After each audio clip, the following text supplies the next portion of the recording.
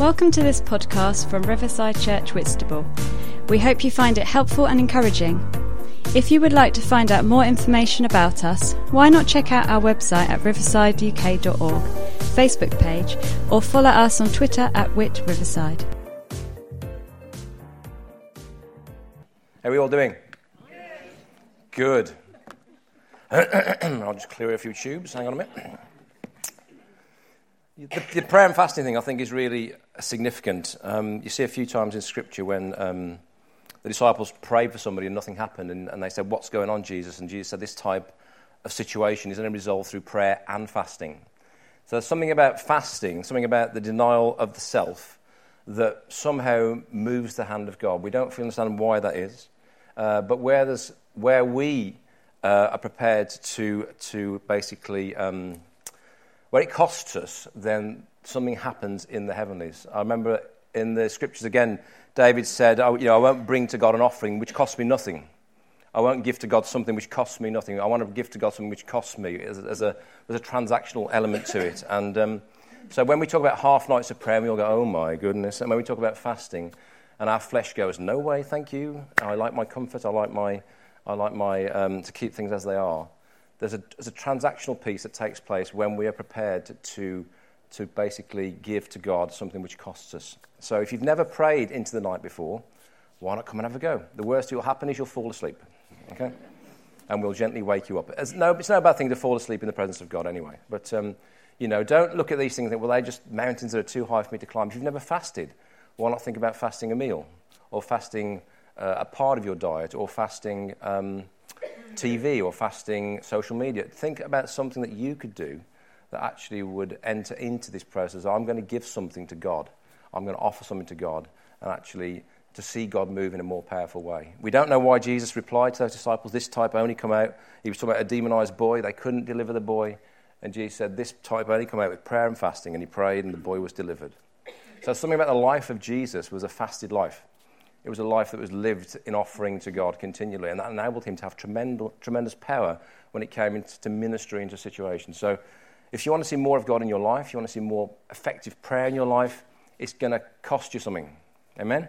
2019, what are you going to give to God this year that's going to help him move more effectively in your life and in the life of the people around you? So we're starting Great Love. This is a series really just to try and help us at the start of the year bed into the amazing, wonderful, incredible, unconditional love of God that we should be seated in, we should be standing on, we should be secure in as we approach this new year.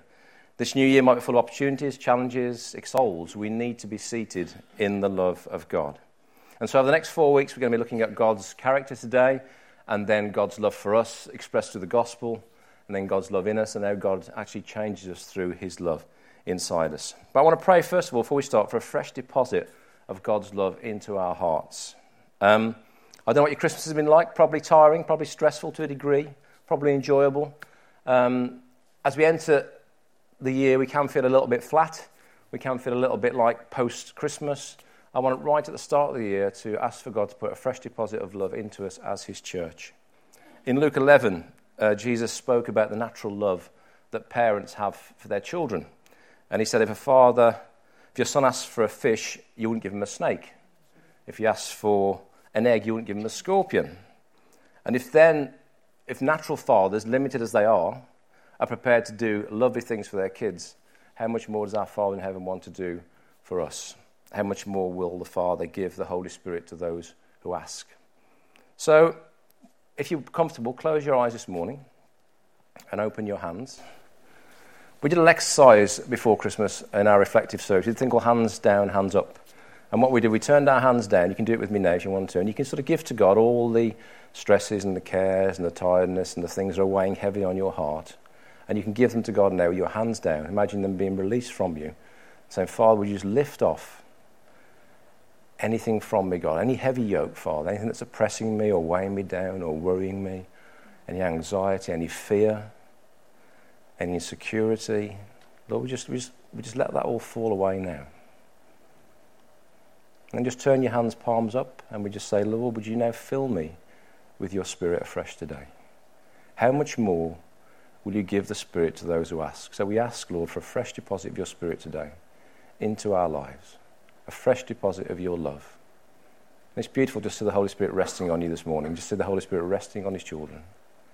And so, Lord, we ask for that deposit of your love that goes beyond our understanding, deep into who we are, right at the start of this year. And we ask that in Jesus' name. Amen. Amen. So, this series, Great Love, why the life ring? Well, God's whole plan for humanity, his whole redemptive plan, his whole rescue plan is motivated by one thing. What's that? Love's the right answer. John 3:16, the most famous verse in your Bible. For God so loved the world that he gave his one and only Son, that whoever believes in him will not perish but have eternal life. Not for God was so angry with the world, not God was so frustrated with the world, not God was so tired of the world, not God was so fed up of the world. God so loved the world. Love is the primary motivator of the character of God. God is not angry with you this morning. God is not upset with you this morning. God is not disappointed in you this morning. God loves you this morning because that is the very essence of who his character is. It's the core attribute of his character. 1 John 4:8 says, God is love. God is love. Not even God loves. God is love. So any love that you experience in your life, any love that you feel for other people, for yourself, is a fraction of a deposit of the nature of God that has been placed within you. You're made in the image of God. And part of that image is the fact that God is love. So the love that you feel, the love that you receive, the love that you express is a deposit, a down payment of God's character within you. But it is only a tiny, tiny, tiny piece of the heart of God, of the love of God. So if you think you're a great lover, or you've got a lot of love in your life, it's only very small compared, in essence, to who God is, because God is the source of all love in the universe. God, they've studied his attributes, his character that's revealed in the Bible. And some of God's attributes are shared with us, and some of God's attributes aren't shared with us. So you can think of it looking a little bit like this. There's us, there's God, and we overlap in terms of some of the characteristics that we carry together. Now, the qualities that God shares with us, they've got a fancy name. They're called his communicable attributes. Say communicable attributes. Bit of a tongue twister. But they're the parts of God's character that are essentially commuted or communicated to us. Can anybody think of some of the attributes of God that are communicated or that we share with him? Compassion, yeah. Creativity. Justice.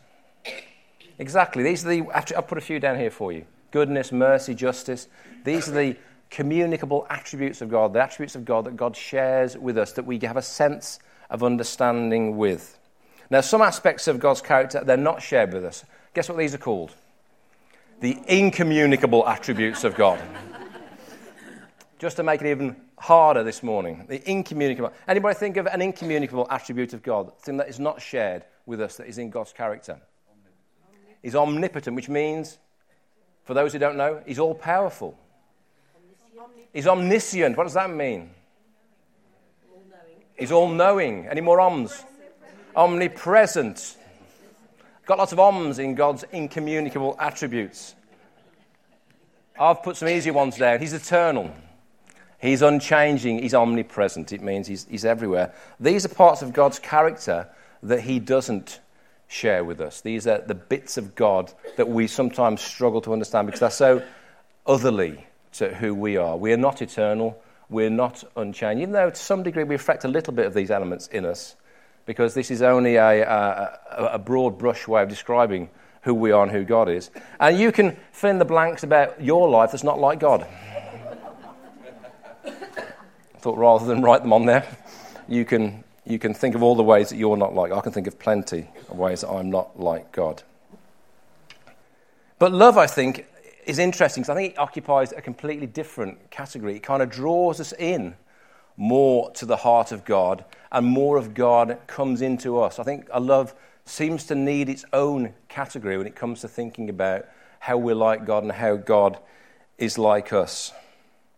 1 John 4:19, which we've already heard this morning in our prayer room, we love because he first loved us. We love because God loves us. That image, that mirroring of the fact that we're made like God. So any love that I find it really difficult when I talk to someone who doesn't have a faith in God at all, because they say, well, God can't love because of X, Y, and Z. And I have to say to them, well, any love that you feel can only come from one source, because the universe isn't a loving place without God. The universe is a random chaos of physics and drama that we all end up just dying in. Because if there shouldn't be any love in the universe if there's no God, because it's just a whole random, chaotic series of elements flying around in space. And so it's an oxymoron to say, basically, God can't be a loving God, because God is the source of any love that we experience in our own lives. He pours out his love into us. He pours out his love onto us. He's constantly sharing us with his love. And it's the overwhelming characteristic of who he is. Now, if you can go away with anything this morning from today's encounter, is that God is love, primarily and firstly. He's not the angry father. He's not the disappointed parent. He's not somebody who's looking to trip you up or wag a finger at you or tick you off when you don't quite measure up to what you think you should be doing. He is love.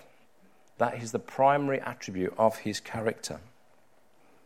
And because of it, he's always giving himself for the good of others. So when you wake up in the morning, God is pouring his love over your life to bless you and for the good of you. And you might look around at your circumstance and think, well, I can't equate that to what I'm currently living in. But it doesn't change the truth of who God is. It can't change who God is, because God is love. And God's love is directed towards you. He's fixed his affection upon you, upon me. And his love is being poured forth continually over his creation. His love has been present even before creation. Before the creation of the universe, God's love was present in the Trinity, in the community of the Father, the Son, and the Holy Spirit. Jesus says in John 17:24, "My glory," speaking to his Father, "which you have given me in your love for me before the foundation of the world." The community of love that's expressed in the Godhead was happening before the very creation of the world. God's love was being expressed within himself. I'll pop these on the screen for you. And again, John 3:35. "The Father loves the Son and has given all things into his hand." Again, the expression of love between the Father, the Son, and the Spirit. And one more for you there. "The Father loves the Son.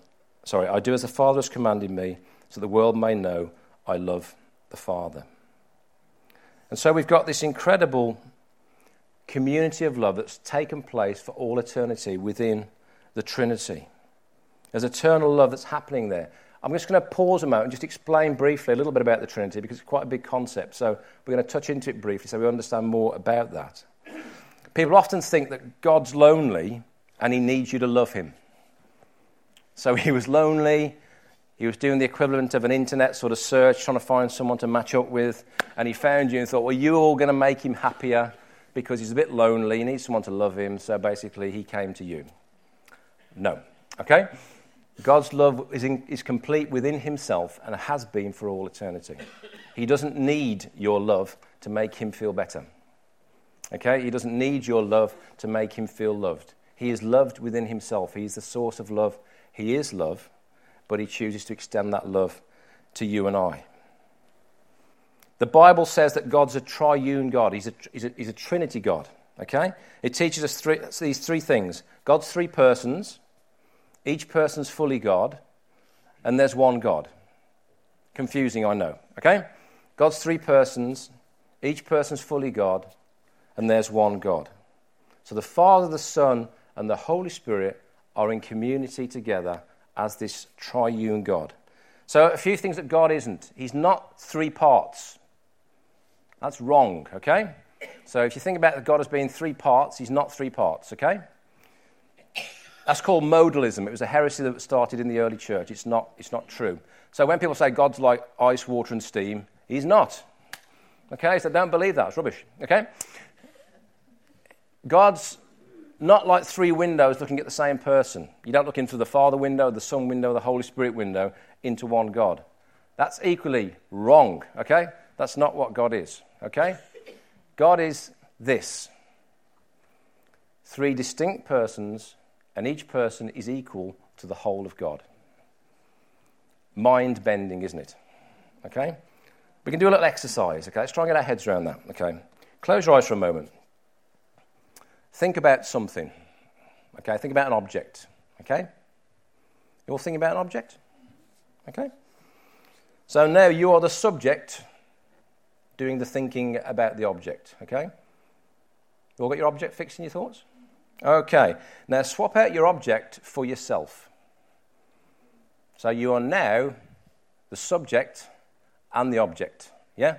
You're thinking about yourself. How are we doing so far? Yeah.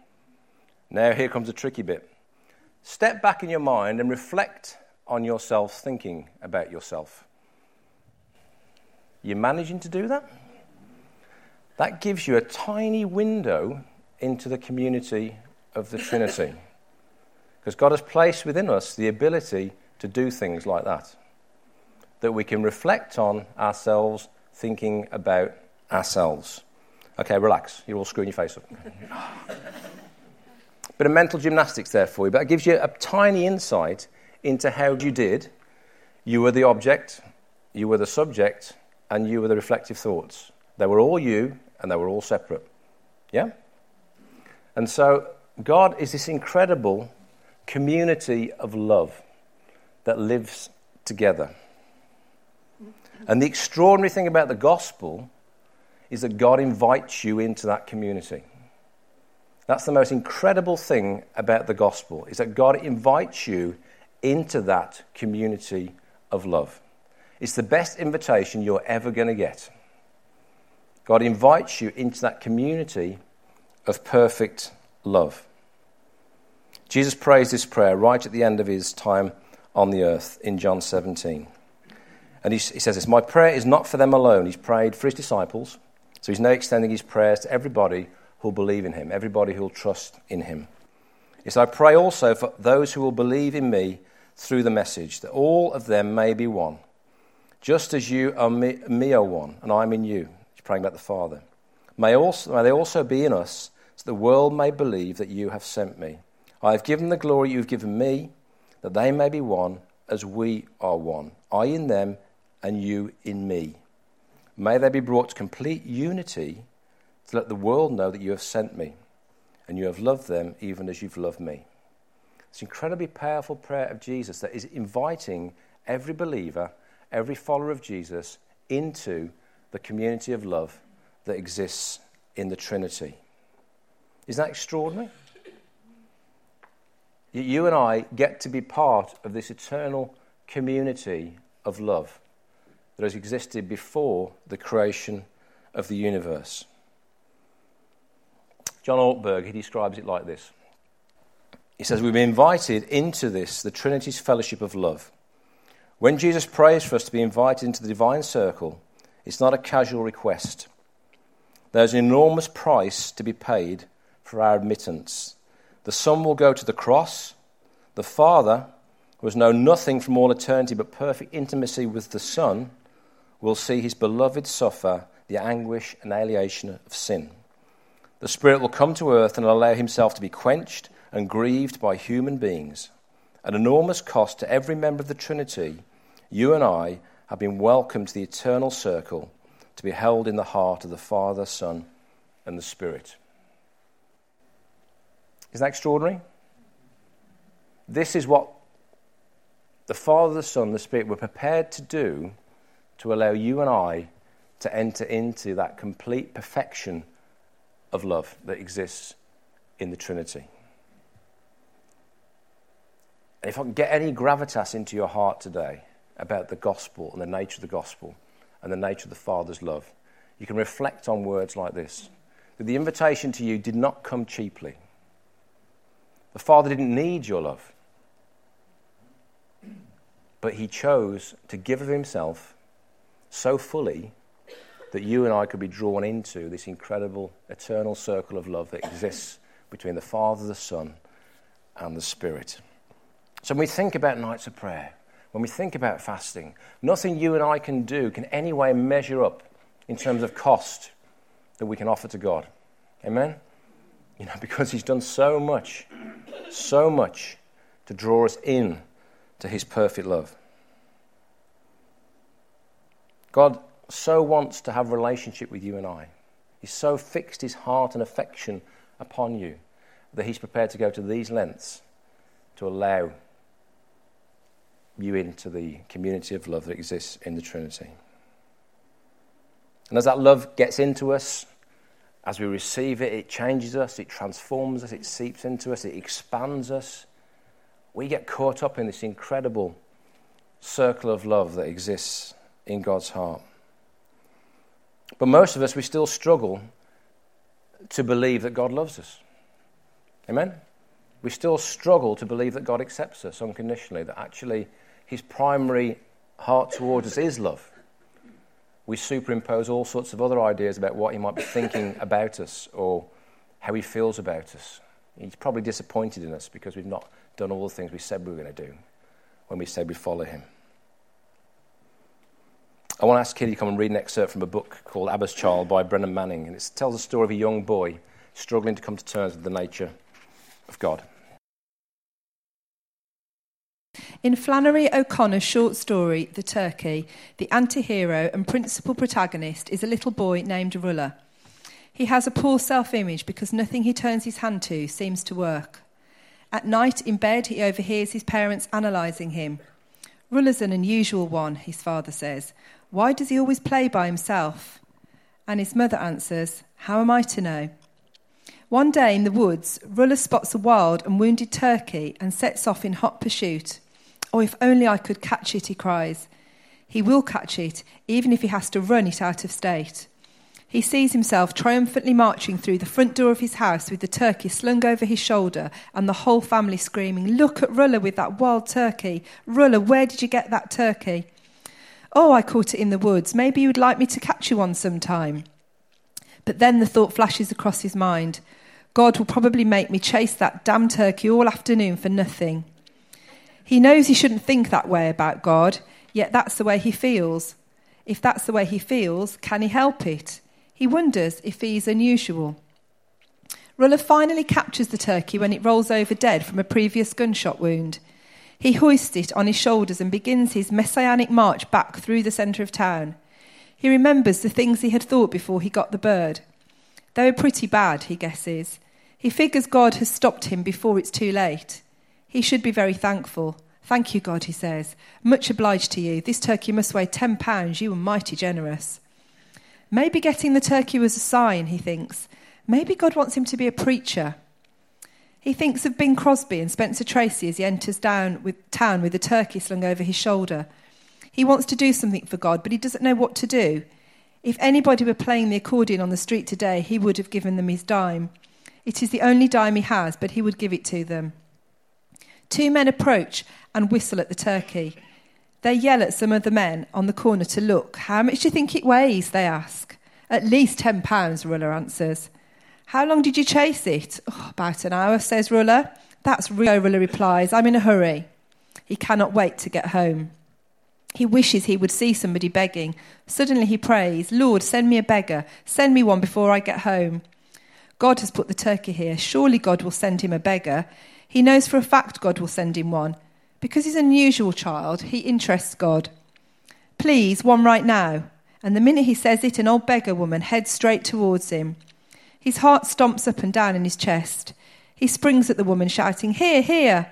He thrusts the dime into her hand and dashes on without looking back. Slowly, his heart calms and he begins to feel a new feeling, like being happy and embarrassed all at the same time. Maybe, he thinks, he will give all his money to her. He feels as if the ground does not need to be under him any longer. Ruller notices a group of country boys shuffling behind him. He turns around and asks generously, "You'll want to see this turkey?" They stare at him. "Where did you get that turkey?" I found it in the woods. I chased it dead. See, it's been shot under the wing. Let me see, one boy says. Ruller hands him the turkey. The turkey's head flies into his face as the country boy slings it up in the air and over his own shoulder and turns. The others turn with him and saunter away. They are a quarter mile away before Ruller moves. Finally, they are so far away he can't even see them anymore. Then he creeps towards home. He walks for a bit and then, noticing it's dark, suddenly begins to run. And Flannery O'Connor's exquisite tale ends with the words, "He ran faster and faster, and as he turned up the road to his house, his heart was running as fast as his legs, and he was certain that something awful was tearing behind him with its arms rigid and its fingers ready to clutch." In Ruller, many of us Christians stand revealed, naked, exposed. Our God, it seems, is one who benevolently gives turkeys and capriciously takes them away. When he gives them, it signals his interest in us and his pleasure with us.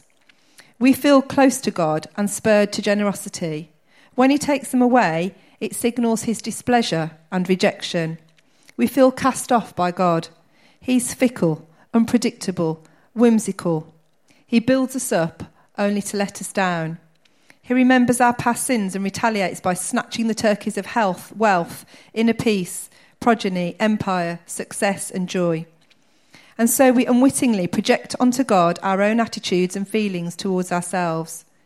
As Blaise Pascal wrote, God made man in his own image and man returned the compliment. Thus, if we feel hateful towards ourselves, we assume that God feels hateful towards us.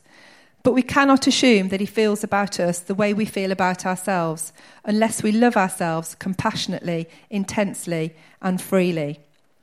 In human form, Jesus revealed to us what God is like. He exposed our projections for the idolatry that they are and gave us the way to become free of them. It takes a profound conversion to accept that God is relentlessly tender and compassionate towards us, just as we are, not in spite of our sins and faults. That would not be total acceptance, but with them. Though God does not condone or sanction evil, he does not withhold his love because there is evil in us. Because of how we feel about ourselves, it's sometimes difficult to believe this. As numerous Christian authors, wiser and more insightful than I, have said, we cannot accept love from another human being when we do not love ourselves, much less accept that God could possibly love us. Thanks, Gil. I read that story about over 20 years ago, and that picture of the turkey being snatched away is such a powerful image. And yet for many of us, that's how we see God. God is this fickle, whimsical character that one day might love us and bless us, another day might choose to withhold that blessing or hold something out to us and then snatch it away. Over the Christmas period, I read a book called Circe. It's by Madeline Miller. It's the top fantasy novel this year from Goodreads, and it's about the Greek gods. And I like to read about other gods as well as... No, I'm just joking. A bit of fantasy I do like reading. Fantastic book, really well written, but incredible insight into the heart and mind of the Greek thinker around how the gods functioned. Hermes, who's the god of mischief, he's the messenger of the gods, he says to Circe, "Who gives better offerings, a miserable man or a happy one?" And Circe replies, "A happy one, of course." And Hermes says, "Wrong.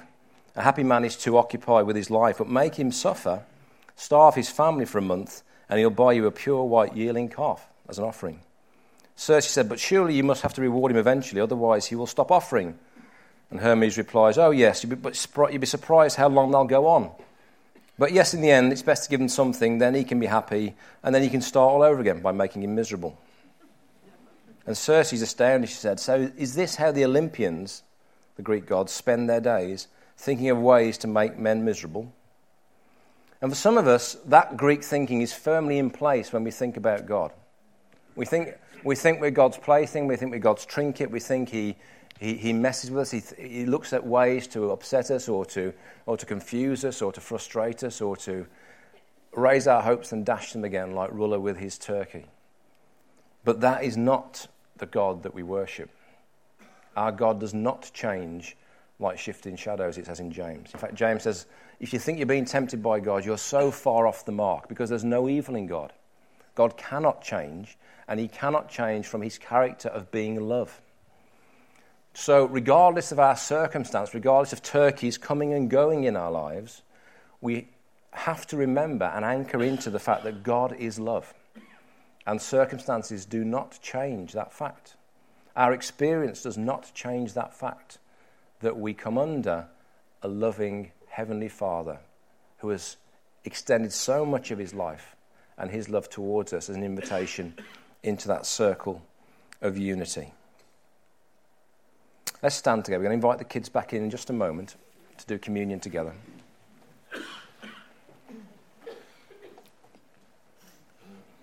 So if you've got children, you will need to go and sign them out in a moment and bring them back in, and then keep them with you when we take communion together.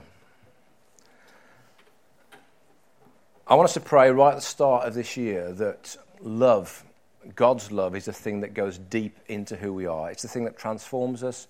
It's the thing that changes us. It's the thing that enables us to live from a completely different place to where most people are living from. You don't need to earn God's love. You don't need to do anything to receive God's love apart from open your heart to him today. If you're here today, you've not received Christ into your heart, his love is for you. His love is for you, and you can open your heart to him. And I want to pray a prayer from Ephesians that Paul prayed for the believers in Ephesus. And I want to pray this prayer over us. So if you want to close your eyes. And Paul says, "For this reason I kneel before the Father, from whom every family in heaven and earth derives its name. And I pray that out of his glorious riches he may strengthen you with power through his Spirit in your inner being, so that Christ may dwell in your heart through faith. And I pray that you, being rooted and established in love, may have power, together with all the Lord's holy people, to grasp how wide and long and high and deep is the love of Christ, and to know that love that surpasses knowledge, that you may be filled to the measure of all the fullness of God. And now to him who is able to do immeasurably more than we could ask or imagine, according to his power that is at work within you and me, to him be glory in the church and in Christ Jesus through all generations, forever and ever. Amen. Amen. So, Lord, that's our heart's cry at the start of this year, Lord God, that we would know just how deep and wide, how extensive your love is for us. And God, I just pray if our thinking drifts towards you being a fickle God or a whimsical God, God, that your love would be the primary thing that we come back to. That you love us with an unquenchable love, and your heart is for us, God. We bless you this morning. Amen. So parents, go now and sign your children out. If you've got kids in kids' work, that'd be great. I'm going to have just a 2-minute chat time, so you can just basically turn and say hi to me. Thanks for listening. If you would like to contact us about this talk, to hear more or find out about Riverside Church Whitstable, then visit our website at riversideuk.org. Also, you can contact us through our Facebook page or tweet us at Whit Riverside.